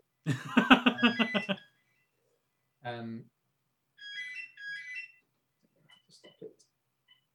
There we go. I'm so sorry. No, that's cool. Okay, a cool thing that's come out of lockdown is playing video games as well, right? So I love playing video games, and it's to this day actually it's another thing, along with playing drums, that actually really helps my mental health. So I really love, you know, losing myself in a game, but I also, over lockdown, I've really enjoyed connecting with people, like old people I haven't spoken to since the school years, you know what I mean? Like, we've actually sat and played Call of Duty together, and guys in the Nova War band, we play most nights now, and it's like it's one of these things where when you're doing something else, it's easier to have a conversation. Do you know what I mean? Like, yeah. And okay, it gets broken up with like sniper in the top window, get down, you know.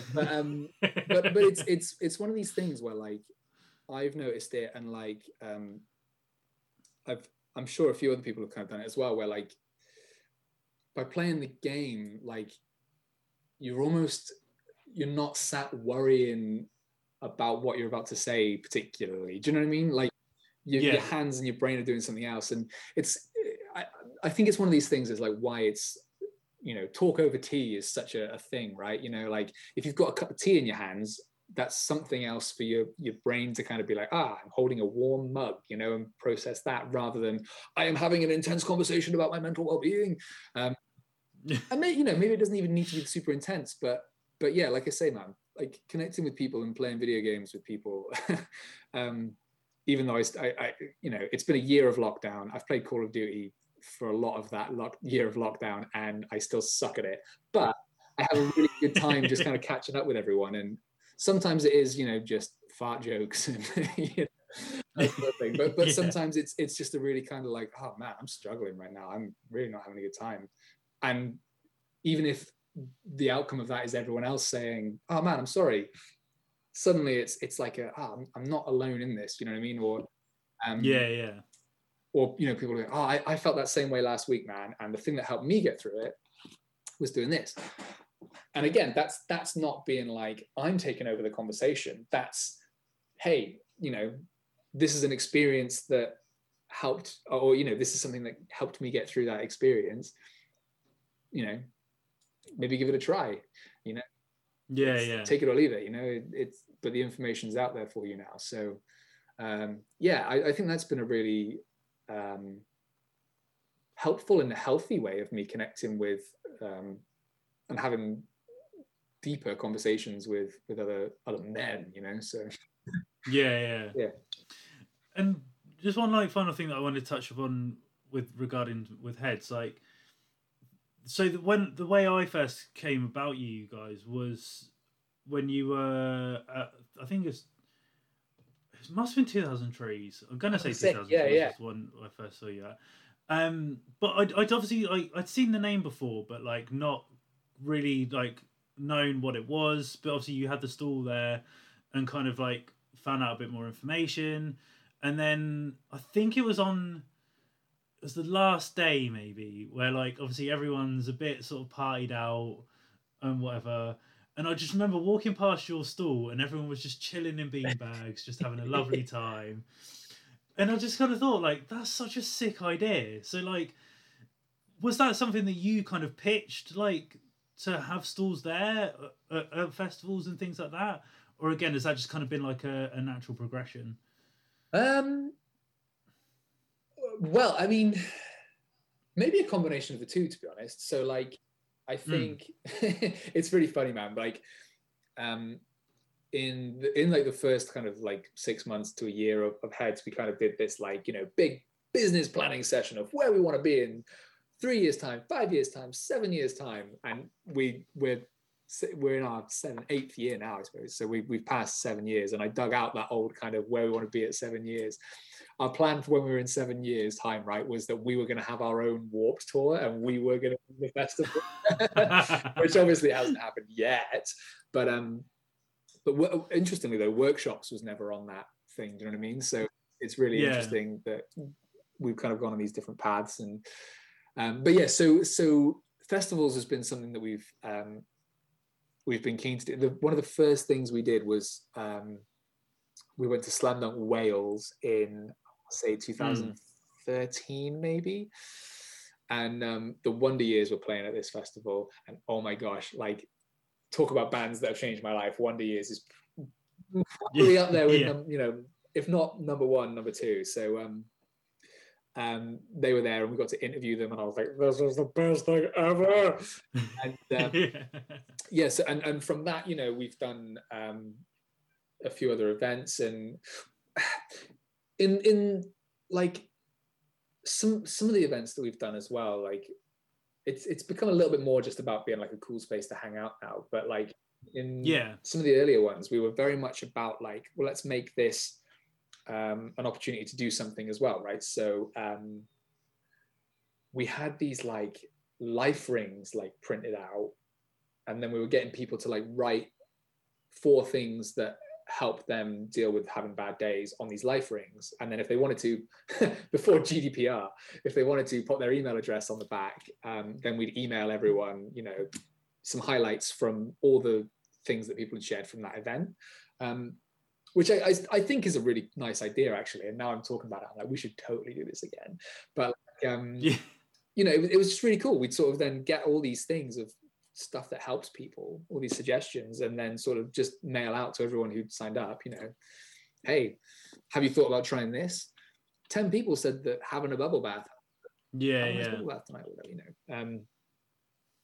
And then we had like vinyl, depending on what year you would have been at Trees, actually, we might have done it there, where we had like old vinyl records, and we were getting people to write the song lyrics that particularly helped them on these old vinyl, and then we were like hanging them up in the tent and stuff, and that was really cool. But yeah, we've done a few festivals, and again, it's very much to Hannah's credit that we've got these relationships and stuff. You know, Hannah's an events manager in general, right? So like any thing, you want her on your team, you know what I mean? And yeah, it's been really cool. So she's very much built this fantastic relationship with the guys behind. It's the same team behind 2000 Trees and Arctangent, isn't it? Yes, yeah. Exactly, because Hannah's taking care of it. I don't even know that, you know, but yeah. So she's sort of built this great relationship with them, where, you know, we're obviously there to sell merch, and that's like a real primary kind of goal for us is to. But again, getting the merch in people's hands obviously helps keep us going as an organization, but also every time someone's wearing a shirt, it's an opportunity to spread a message about positive mental health and ways of coping, and you know, that in itself is a positive step, right? So I think, yeah, it's obviously great to sell loads of t-shirts or whatever, but actually, if you sell 50 t-shirts, that's 50 people who you've had a conversation with at that festival, who are now ready to go and, you know, when someone goes, oh, hey, sweet shirt, be like, let me tell you about this shirt. So yeah, and then in the last couple of years, in particular, that kind of relationship with the 2000 Trees and Arctangent guys is that trying to be a little bit more, you know, so like we've done a lot of like talks and things, and did we lead like a meditation-y session or something, or like in general kind of having our tent be a place that's like a safe space, I suppose, you know, come hang out if you need to, and it's one of the things as well that I've, again, maybe it's kind of been from my experience, but I remember being at festivals when I was younger and going up to the stalls, you know, the merch stalls and stuff, and everyone being a bit too cool for school or a bit cliquey. Do you know what I mean? Like, Or when sometimes I still have it. You go into a shop and you feel like you're bothering the person behind the counter by trying to buy something from them. I'm like, no, I'm absolutely not about that. So, you know, one of the things that I always would hope is an experience people can have at the festivals with Heads is that, like, whoever you are, like, come and have a chat, you know, come and talk. Yeah, we're obviously there to sell merch, but like, we'll happily just chat to you. You know, we'll happily have and it's been really nice, actually. I've not done so many of the festivals because I've been busy with Junior and with Novo Amor, so I've missed a lot of festivals recently. But what has been cool is there's been like people who we met at like Heavy Festival in 2015 or whatever, who we still see at 2000 Trees in 2020, or well, not 220, but like we'll see it, you know, festivals years later, and they're like, I met you years ago. And they're like, yes, you did. Come on in, son. You know, it's really nice to hopefully be creating a space where everyone is welcome to come and have a chat. You know, and we're not there to push merch on you, and we're not there to convert you to our way of thinking on anything. You know, it's literally come hang out, and yeah, I hope that we can put across this idea that literally everyone is welcome, and it's not it's not like an elitist thing. Like, and what's nice actually as well is that it kind of spills over. So like there's friends who will, you know, from Cardiff who turn up at the festival as well, and they'll come and hang out at the tent. And then if we're chatting to someone else, our mates will then be like, oh, hey guys, how's it going? You know, and like just end up having either a general conversation or a conversation about heads and mental health in general. So I'd like to think that there's this kind of like a ripple effect that can kind of happen in there. But also, you know, with festivals, it's about part of what we're trying to do is be where people are, you know what I mean? Like, it's all well and good us, you know, doing our school workshops, that's great. Being online, great. But actually, if the people that we think our message can really have an impact to, or have an impact on, are at rock and roll music festivals, then heck yeah, we want to be at rock and roll music festivals talking and having these conversations with people, you know. And it might even be down the line that, I don't know, K-pop really takes off and we're suddenly going to BTS concerts with our little suitcase again. I don't know, but like, yeah, man. So I think it's, yeah, another way to kind of meet people where they are and remove that barrier from having those conversations, you know. Well, you mentioned touring with Junior, so I think that's a nice way that we can segue into Junior. I've got to be totally honest and frank here. So the way I found out about Junior is through Mark Andrews. Yeah. So I think, like, no disrespect, but I think that's obviously a lot of people, especially wrestling fans, way into your band. But talk me through, like, how did you guys kind of all meet, and like what? Because obviously, being from in Set Aside, like as you mentioned, that was a pop punk band, and obviously Junior is. So, was the idea of you guys always wanting to kind of push that pop punk like direction, or did it start off as something else? Yeah, man. Well, so what's really funny is that I feel like everyone engaged with wrestling at some point as a child, right? Like at some point you had something to, like, you watched it or you were really into it, or, you know, some people that like continues and grows and blossoms, and some people they're like, oh yeah, I used to like wrestling when I was a kid. And for me, like I kind of had like really brief interactions with wrestling as a kid, but I never really was like super duper into it. And then go to uni, do Set Aside, get this message to the band page or to an email, just being like, hi, I'm a pro wrestler called Mark Andrews, and I'd like to use one of your songs in one of my end of year music videos. And I was like, sick. Mom, this wrestler wants to use our song in a music video. How cool is that? And I'm watching this video of Mark doing his thing, and yeah, I was like, this is sick. And yeah, then like Set Aside, like we split up, and I think Mark sent me the demos for the first Junior EP and was like, oh, do you want to check out my new band? And I was like, oh, this is sick, man. Like, let me know if you ever need a drummer. And he was like, as it happens, we do. So that was how I got into Junior. And yeah, so then that was very much kind of, when was that? 14, 15, maybe that was 2015. And yeah, the first Junior EP sounds to me like Your Favorite Weapon by Brand New, like, but a little bit more like going on for it. Yeah. And yeah, I like was really into that. Really, we were all super into, like, yeah, it was like Wonder Years, 4 Years Strong. It was like, yes, it was very much pop punk, you know.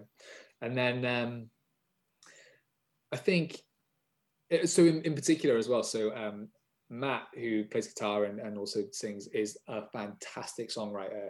And funnily enough, he also writes like entrance music for wrestlers, right? So, yeah. There's definitely this kind of wrestling world, you know, we can't avoid it. And but I think, you know, from him doing that with his Hot Tag Media Works, and now just as Matt Attard, music composer, I think his thing is, he just writes so much music and like is exposing himself to so much music, and he's got this beautiful way of like writing chord progressions and harmonies and stuff that I'm just like, how on earth did you think of this, man? Like, and you know, I'm obviously going to be bigging up Junior here, but like, I honestly, I think that some of the things that Junior does, like, show me another pop punk band that does that. Like, some of the progressions on our album Beautiful Life, I'm like, no one else is even close to this. But genuinely, I'm like, I think there's such sick stuff, and that was something that very much stood out from the early days of those Junior demos. And yeah, we got in a practice room that was like a dodgy space over a garage, and I hadn't played drums for like a year, maybe less than that, months at that point, and I was really kind of like itching to get back behind a kit, and we were like, oh, let's have a jam and see what happens. And we played Feeling This by Blink, and I was like, that's it, I'm in, sold. Yeah. And yeah, so that was kind of the startings of Junior, really. And then as we were kind of getting a bit of well, and actually, do you know what the other thing as well, right? So Mark being a wrestler is such a cool thing. Like, wrestling in general is cool. But it's there's so many like similarities but also differences between the wrestling world and the music world, right? So definitely in like going around doing backflips in tights since he was like 11 or something nuts like that. So he's very much just got this mindset of like, well, okay, let's just go do it, you know. Oh, there's a wrestling show in Germany, okay, my buddy's old enough to drive, let's drive to Germany and just do this one wrestling show. You know, like, how crazy. And then, you know, compare that to me coming from Bath and being like, oh, there is no music scene. Oh my gosh, we've done a show in Newport from Cardiff. Yeah. You know, we booked our first tour like very quickly, and it was very much DIY, very much leaning on like wrestling contacts as well. I think, you know, like, these guys are promoting up in Scunthorpe, you'll put us on. And yeah, man. So but then very early on in like the Junior story, Mark won this contest, won a contract with TNA Wrestling, and moved out to the States. So like, we've just recorded our like first EP properly as a band, Juniorland, and we lose a third of our band it's in the States. But again, had this great mindset of like, well, let's still get as much done as we can. So like, one of our music videos for a song called That Pretty Dress is shot in my flat in Cardiff and in Mark's house in Ohio when he was living out there. So like, and then we've stitched it together so that it looks like it, that we're in a different continent. So yeah, and then power to him as well. He's got one of the craziest schedules. Like, he'll do stuff like, oh, okay, cool, so we're gonna play the show in London, and then we're gonna get a flight, like, and then we're gonna stay up, you know, overnight to then fly to the States in the morning to do this wrestling show, and then I'll fly back again to do the next show of the tour or whatever. It's like, dude, fair play. So yeah, I've got so much love. And you know what as well, talking about like healthy conversations and relationships, like, Matt and Mark are two of the nicest people you could ever hope to meet, and like, you'll just have this like amazing openness, and like, you feel like you can just talk about literally anything, and like, they're not going to judge you, and you know, you can have these open conversations, and that's such a blessing. And yeah, man, it's just been like this real weird kind of whirlwind of like, yeah, like you said, a lot of people kind of knowing it as like, oh, they're a wrestling band, but we're not Fozzy, okay? but you know, for a while we were kind of like, you know, we want to be known as a band in our own rights, and then we kind of went a complete 180 and went, heck yeah, we're a wrestling band.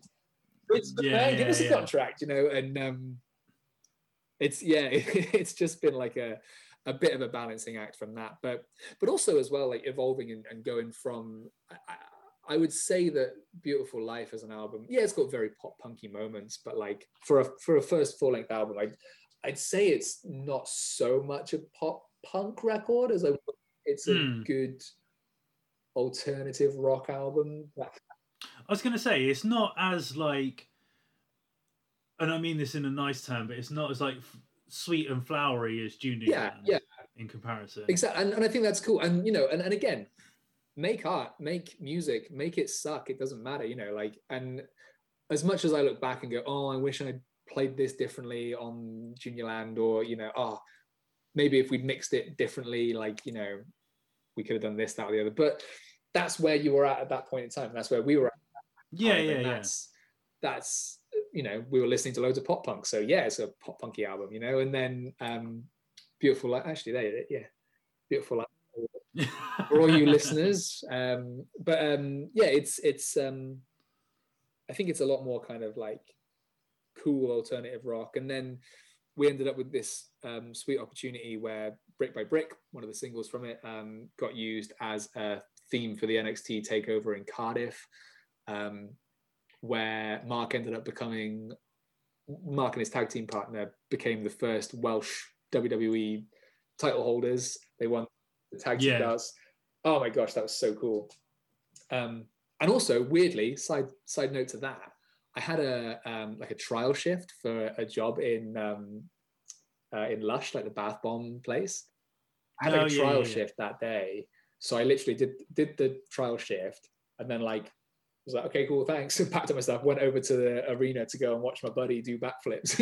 I was like, and I was really hoping the whole time that like Junior fans were going to come into Lush. I don't know why they come into Lush particularly, but they come in and be like, wait a minute, you're that famous rock star. And they'd be like, we have to give him the job now. And it didn't happen. So come on, guys. No, but it's a really cool thing to have that like wrestling connection. And I've had my eyes open to it. And one of the other things that's cool, like in the wrestling world, it's like really normal to go in as soon as you get to a venue, shake every person's hand in there. It's just like etiquette, you shake hands with everyone to say hello. Right. It's not necessarily like, hey, we're best friends, but it's just kind of like, hi, I'm Mark. Hi, I'm Sai. Yeah. And I love that. And Mark started doing it on gigs that we were playing, and we started doing it as well. And it's so funny because obviously everyone in wrestling just kind of knows that that's what you do.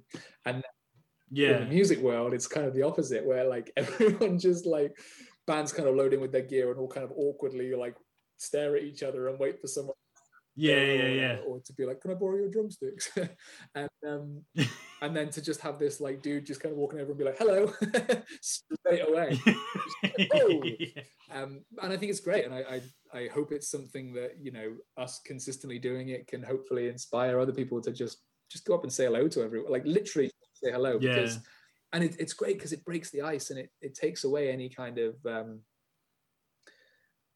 don't feel like I can talk to this person because everyone is just going, hiya, all right, nice to meet you. So yeah, man. I don't know where I was going with that, sorry, but wrestling's cool. That's cool. Just in terms of like you kind of touched upon it then, but like in terms of you guys like going out on tours and stuff, like obviously Mark's currently under contract with NXT UK. Does that hinder your plans of any touring, or are you able to like schedule it around it? How does that kind of work? Yeah, it's a funny one, really. Like in the early days, we assumed that us being as busy as we are would massively be a benefit. I like make us seem like really good to promoters or labels or whatever, to say like, Mark's always crazy busy with his wrestling, and Sai's crazy busy touring with Novo and more, and Matt's crazy busy doing all this writing and production music. And actually suddenly everyone was just going like, well, so when are you going to have time to do Junior? And we're but the truth is that like we all flipping love Junior, and we all like really want to prioritize it, and it can be hard when it comes down to like, well, okay, are we gonna lose 100 quid each on doing this Junior tour, or are we gonna get paid to do our jobs? It is a tough one, but I think the hardest part particularly is like how getting all of us in the same room can sometimes be a challenge, just because of our really busy schedules. So, and the extent of those schedules, do you know what I mean? So like when Mark's got stuff, it's not like, oh, okay, well he's I don't know, in Cardiff, but he can still nip over to Bristol for a show in the evening, whatever. It's like he's in America. And then same with me with Novo, like the touring on the Novo side is a much higher level than the junior one. But so it means I'm kind of like, I'm in Indonesia, or, you know, like I'm the other side of the world for a month. So it definitely does present a challenge. But actually then when we've got that downtime in between, or the good news is, like with Novo, I generally have those dates like quite far in advance. And for the most part, Mark's quite good at, or, you know, WWE are generally quite good at sort of saying, we'll need you for in this country or in this place at this time, so we can build a schedule around that. But like I say, dude, like in terms of like work ethics, Mark Andrews is one of the best dudes I know for that. You know, like if he's like, oh guys, I've got this taping in LA on Friday, so I could probably catch a flight on Friday night, and with the time difference, I could probably be there for a show on Saturday. You know what I mean? That's not an issue for him. He's like, yeah, cool. So yeah, it can definitely be a struggle, but it's definitely something that we're able to work around it. There's been situations as well where it has happened that like super last minute something, you know, and we've always said, you know, if a really cool opportunity comes up, like that's got to happen, right? You know, like if like, hey Mark, do you want to, I don't know, a shot at the heavyweight championship, or play to 10 people in Newport? Like obviously skip the junior show, man, go do that big match. So there's been a couple of occasions where that's happened, or I've been away, or, you know, something's happened, I've not been able to make a show, and we're lucky to have a lot of talented friends around us. Like we had Lucas from Holding Absence fill in on bass for Mark on a couple of sick. Yeah, I mean, this is a good few years ago, but like, you know, like little bits like that, which again, you know, when I was like, oh, people from Wales don't, you know, Funeral weren't best buddies with Bullet for My Valentine. Dude, it's like that, man. You know, like we messaged Sean from the Blackout and Ryan from Funeral and the boys from Holding Absence, and, you know, like we all kind of like are connected, and it's like sweet. So yeah, there's been occasions where we've had to have like people fill in for us, but yeah, on the most part, man, like we make it work, you know. And I think particularly with some of the new stuff that we've been working on, like I honestly, I can't wait to like get these demos that we've got. I can't wait for them to be able to actually sit in a practice room and play them, because we've just been sat waiting for lockdown to get lifted. But also I can't wait to get them out in the world, and, you know, make it, if Beautiful Life was like not quite pop punk, this new album is like, yeah, even further away from that, from pop punk. But I think it's gonna blow a lot of people's minds, man. That's cool. But you mentioned there obviously like wanting to get in the practice room, but one thing you guys did do obviously over sort of lockdown is the covers EP. So like, where did that kind of idea come from, and how did you settle on the songs that you went for? Where did it come from? I think it was probably just us being like, oh, we should do some covers, that'd be a laugh. Like one of the kind of recurring themes in all of our group chats is Mark will send some song and say, guys, we should totally do a cover of this. And like so often it's like, every time we touch, I get this feeling, or, you know, like a really cheesy pop thing, or something super duper country. Mark and I both love country. Matt hates it, but Matt in particular has listened to a lot of like 70s rock and stuff, and so I think it kind of started with him doing More Than a Feeling, and he was like, this is really cool, we should, you know, sort of like did a little demo thing of it, and he's like, oh, wouldn't it be fun if we played this on a show one time? And then Mark was like, oh, that's really sick, I think we should do a cover of Dancing in the Moonlight by Thin Lizzy.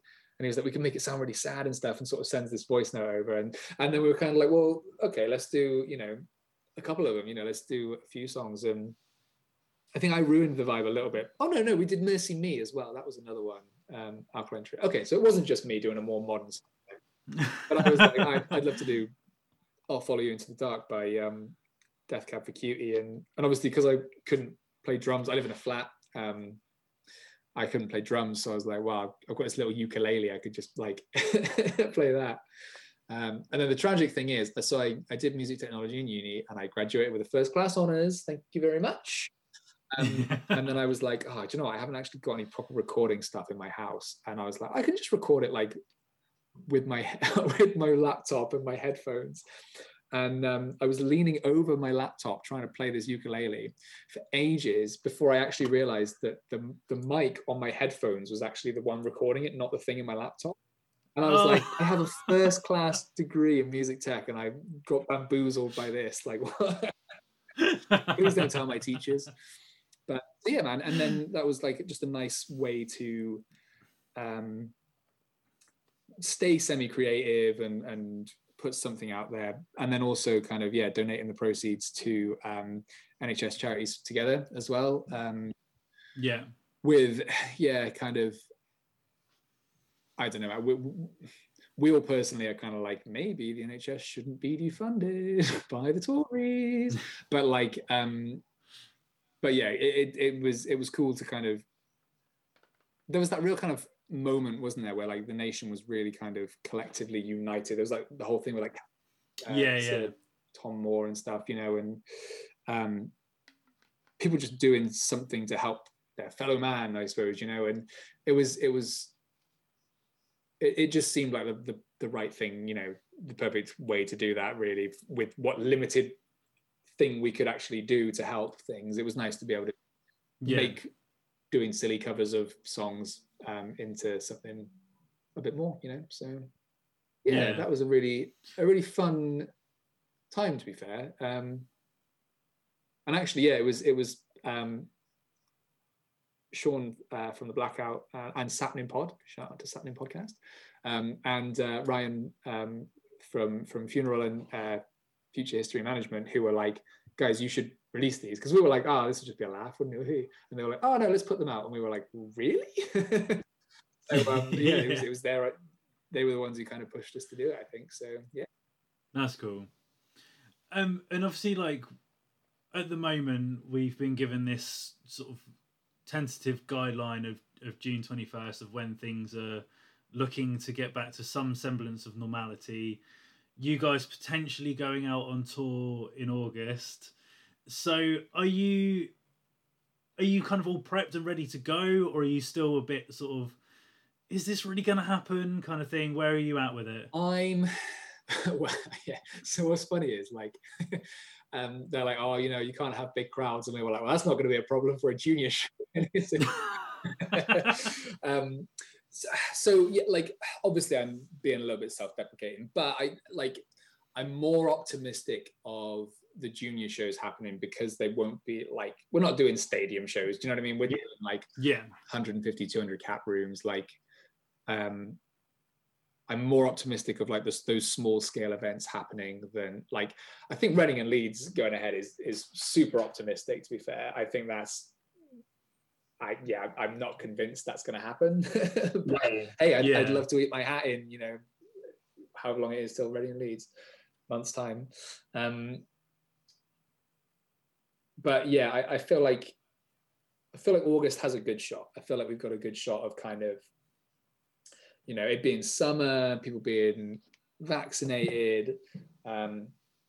Like, weirdly enough as well, like it could be the opposite of this, I suppose, but it could play into our hands of kind of like, if there is another peak, then we'll lock down, and actually by August we'll be out of that lockdown again. Do you know what I mean? Like, I feel like it could work out like that. It could massively not, but I think I just love for music to happen again. Like before, you know, I think there's that really nice ability of bringing people together in that shared experience, and I think we're all just desperate for. I know a lot of people are just kind of like, any gig, please. I will go.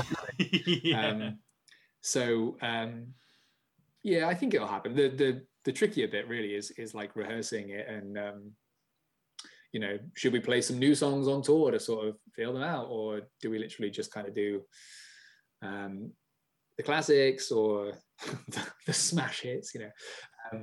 But yeah, so it's an interesting time to be in a band. Let's say that. Yeah. I've just been trying to get more. I've been trying to buy a house, man, and they're like, so what do you do? And I'm like, well, and there's some occasions like when you go to a house party or something, or you meet someone for the first time, and you're like, what do you do? And you go, I'm in a band, and they're like, wow, cool. And then there's times when you're trying to get a mortgage, and they're like, so what do you do? And you're like, I'm in a band. It's like, oh, I wish I had a real job. So yeah. That's cool. Sorry, I've taken up way too much of your time, but before I let you go, in terms of Heads Above the Waves, obviously the reason I wanted to get you on here was because we're doing the sampler, which will hopefully raise some funds. But for people that want to kind of like shout you out, support you in what way, what's the best way they can support Heads Above the Waves? Honestly, man, well, first of all, actually, thank you very much for the compilation thing as well. That's such a cool thing. Really appreciate that. In terms of people kind of getting involved, like the website hatw.co.uk. If you take 5 minutes to check that out and have a look at some of the resources, helpful stuff, blog posts, helplines, stuff that we shout about on there. I think everyone should be aware of it, so that if you come across someone who is having a rubbish time, you can say, hey, check out this website, but also, actually super useful. We live in an age where social media is such an important thing, but gets squished so hard unless you pay for it. So actually legit, like when people go, oh, how can I help? Dude, share our posts, and because it helps us reach more people. But the benefit of us reaching more people is that more people see a positive message and see that help and hope exist, So please do check us out. It's Heads Above the Waves on Facebook, at Heads Above the Waves on Instagram, at HATW_UK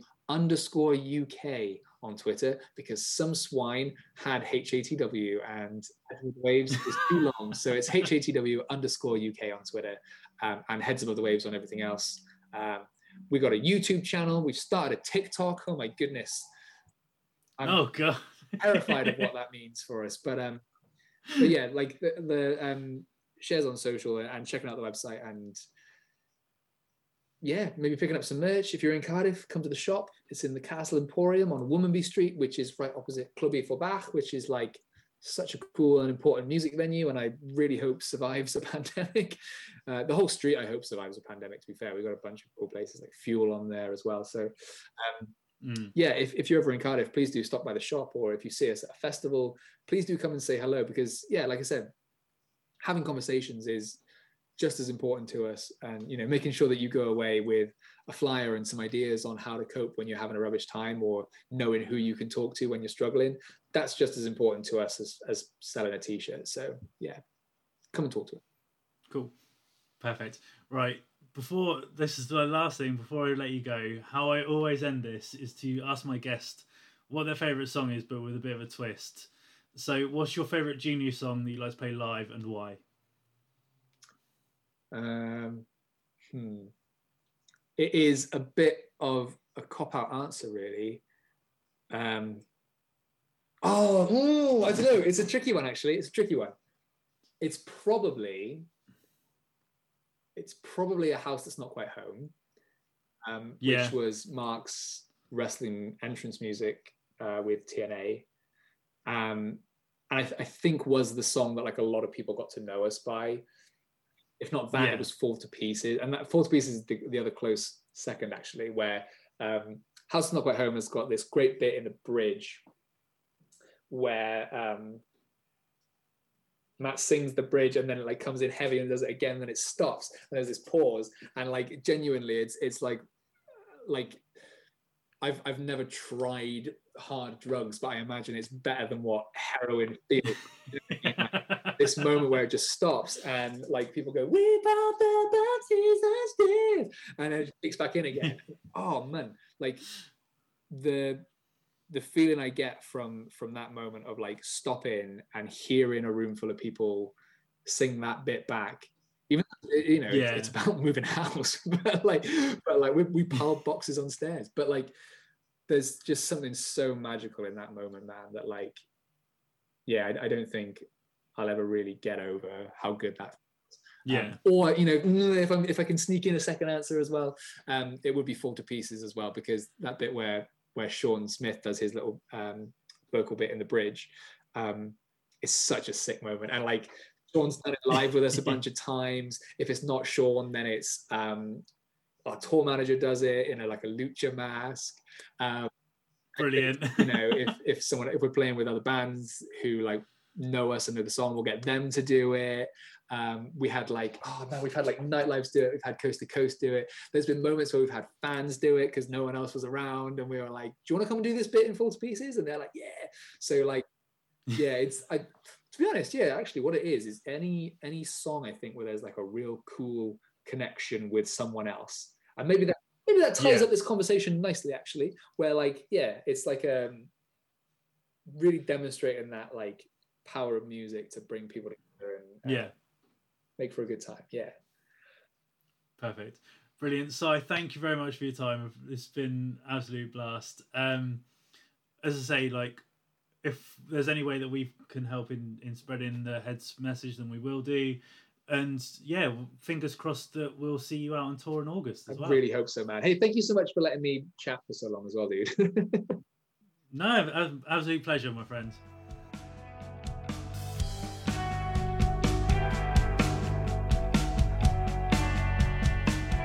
So there we have it, folks. Again, a huge thank you to Si for taking some time to have a little chat with me about all things Heads Above the Waves and Junior. As always, you can find what's going on with Junior on all various social media platforms, even, which will be linked in the episode notes. And as I mentioned before, we'll be putting links and various bits for Heads Above the Waves in the description notes as well. Just one final thing before I do go. I'm working on something else as well. I'm trying to sort of give this podcast as many arms as possible this year, and one of which will be out this Sunday. So again, keep an eye out on all our social media platforms for information about that. It's just_and_insight on Twitter and Instagram, and it's just an insight on Facebook. So yeah, that will be out on Sunday. But the main thing about, again, with this episode, charity sampler out on Thursday, April 1st. Please go support it. As I say, £1, you get 20 tracks of different hardcore, screamo, metal, punk, doom, loads of different genres all in there. Everyone's kind of pulled together to support this cause. So yeah, hopefully you can dig in for £1, maybe a little bit more if you so wish to, and support the organisation. The plan is to do this, we'll be pushing it specifically for 4 months until 3 months until the next sampler comes out, but it will be a continual thing that we can, like, the sampler will not be taken down. That money will continually, whatever is generated from that, will go to Heads Above the Waves. But yeah, that's it for another episode. As always, whether this is the first time you're listening or the 186th time you're listening, thank you for all your support. If you can rate, subscribe, review on whatever podcast platform you listen to us on, really, really does support us. I know you probably get bored of hearing podcast hosts say that, but there's a reason we do. But yeah, I'm going to leave it there. Thank you again for stopping by the Just an Insight podcast, and I will see you soon.